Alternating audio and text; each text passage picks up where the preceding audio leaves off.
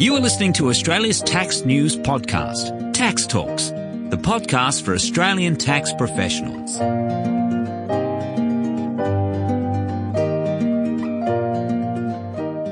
Welcome to episode 29 of Tax Talks. This is Heide Robson. Car parking provided to employees can mean fringe benefit tax under certain conditions. But what are these conditions? And once we meet them, how are benefits counted and valued? In search of an answer, I turned to Claire Thornett of WLF in Hobart. Here's Claire with the answer.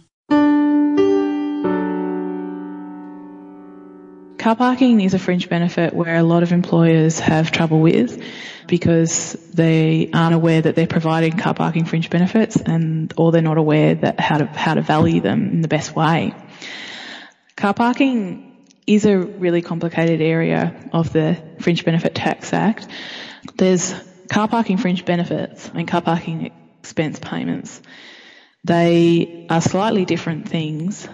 But they all only apply if there is a commercial parking station within a 1 kilometre radius. If there's no commercial parking station within a kilometre, then the employer can't provide car parking benefits by definition. Except if it's a car parking expense benefit, where you're just reimbursing. So say... Oh, yes, of course, yeah. But if it's a car parking fringe benefit, there has to be a commercial car parking station within 1 kilometre of the car park that you provide the employee, not that 1 kilometre doesn't apply to your business. If an employer is in the outer suburbs where there is no commercial car parking, then they don't need to worry about this benefit. No. Yeah, but if they... So it applies more to employers located in the CBD area. Exactly. Or inner suburbs. There has to be the commercial car parking station nearby within 1 kilometre. It has to provide that commercial parking station. All day parking. Yeah, all day parking for a 6-hour continuous period between 7 a.m. and 7 p.m. So if you have, a lot where you can do maximum $2 in a metre, that's not, for 2 hours, that's not going to be a commercial car parking facility. So you're going to be okay there as well. It needs to be more than 8.48, I think. I mean, of course, these numbers change, but it needs to be... Yeah, they change. Yeah. At least, $8, $9 per day. Yeah.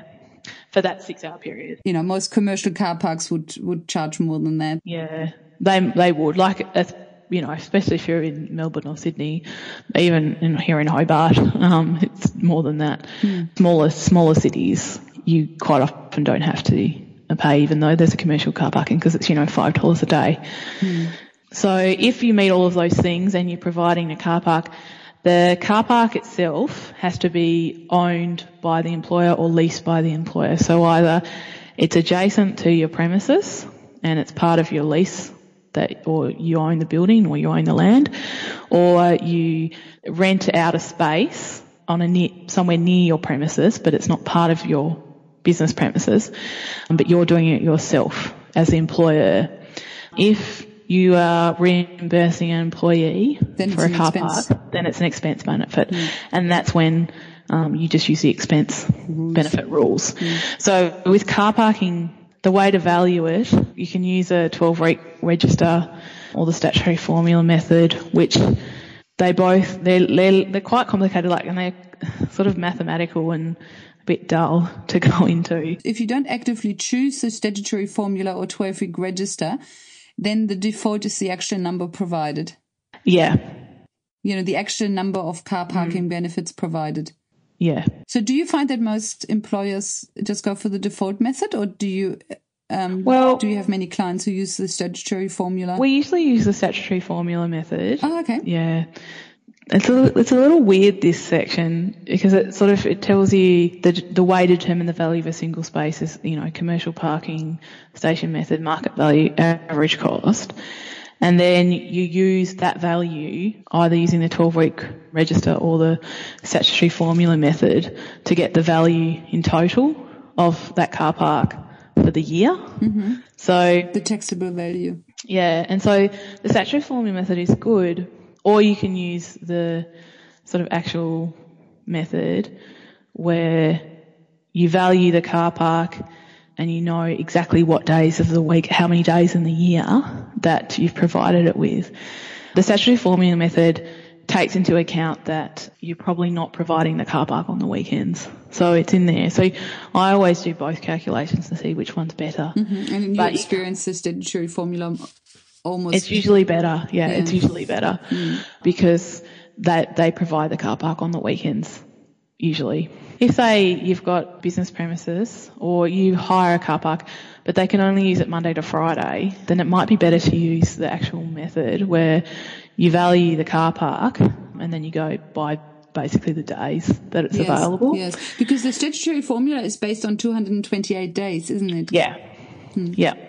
So with the statutory formula, you don't look at how many days the car park was actually used. You just take 228 days and that's it. Yes, basically. If you don't use it for the full year, if you don't use the car park for the full year, then you don't. If you're only using it for 6 months, then you only do it for that 6 month period. Okay, so you can prorata the 228 days. Yeah, but it's the first day in the year and the last day in the year. So you can't go, we only had it for 3 days, then 3 days per week. So that's why it is sometimes better to use the sort of actual method where you can go, 3 days a week. Yeah.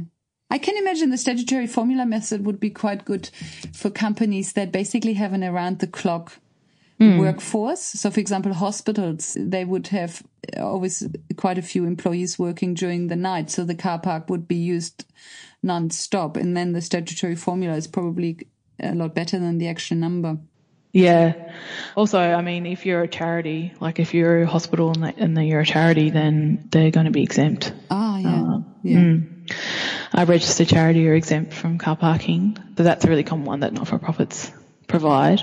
Yeah. Also, if you're a small business, then you're also going to be exempt if it's parked on your business premises, basically. So that's another one. But you need to be really careful with these exemptions that you are actually applying them correctly. So it's always good to ask a professional. Oh, okay. So small business is exempt from car parking benefits? Only in some situations. It's Section 58GA. Ah, yes, you're right. Car parking provided by a small business employer is exempt. When the turnover is less than 10 million at the moment. It might be changing tomorrow. Well, again. No, that turnover, it's either their turnover is under 10 million or they're a small business. And so you have to go through and see how small business is defined by that. Under the Income Tax Act? Or? Yeah. It's under the Income Tax Act, so it refers back to the 97 Act.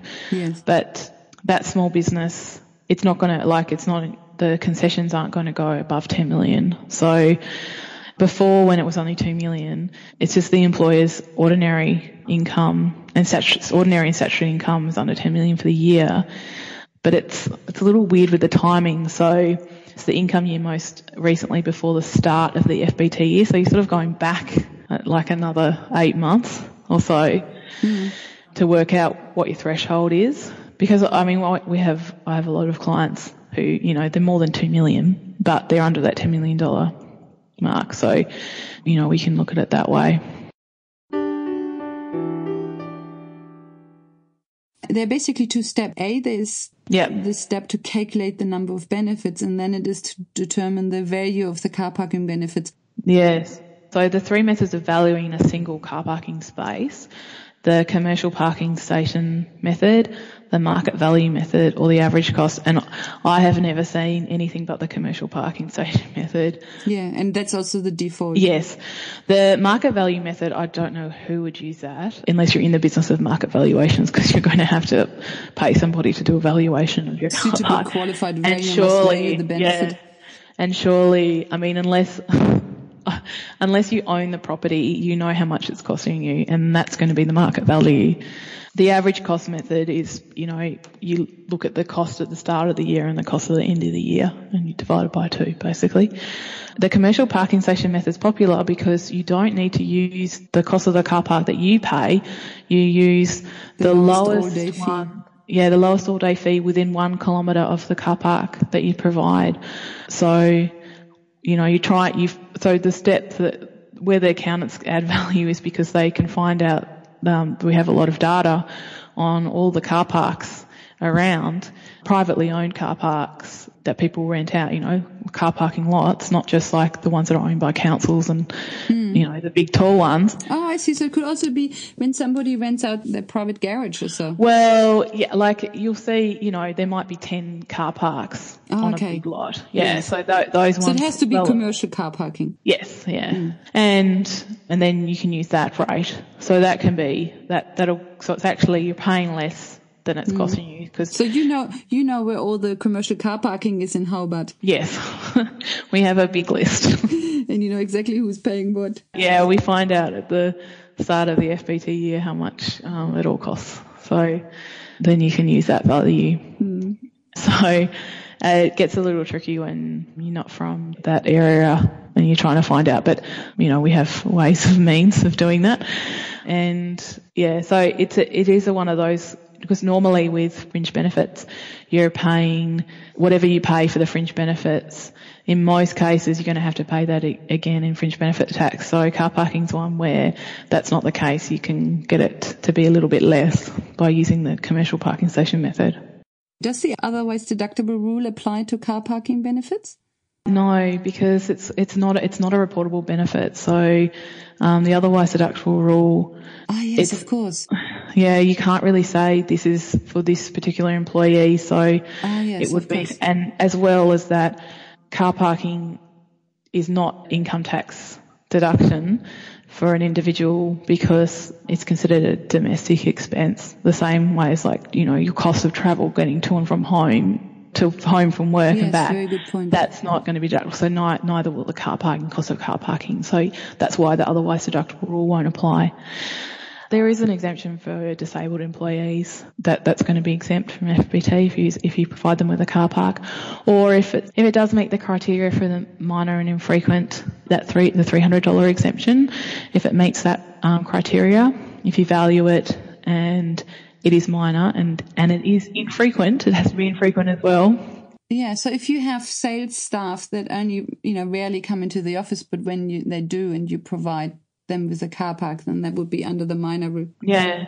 It would have to be very infrequent though, so you'd have to really carefully consider whether that exemption applies. In that case, you could use it.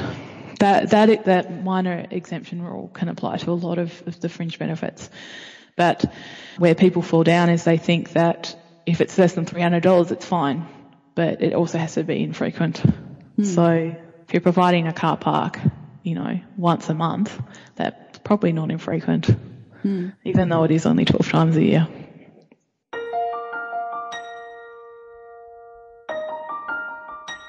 Okay, so that was just a quick look at car parking fringe benefits. It is a fairly common benefit. It's not the most common benefit provided, but it is a really tricky area, so I would definitely recommend seeking professional advice if you're providing car parks to your employees.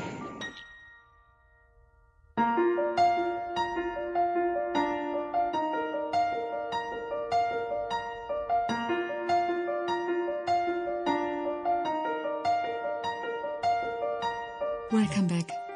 So this is how to count and value car parking fringe benefits. In the next episode, episode 30, Ben Sewell of Sewell & Kettle will talk about the Panama Papers, also referred to as the Mossack Fonseca leaks. Until then, thank you for listening. Bye for now and see you in the next episode.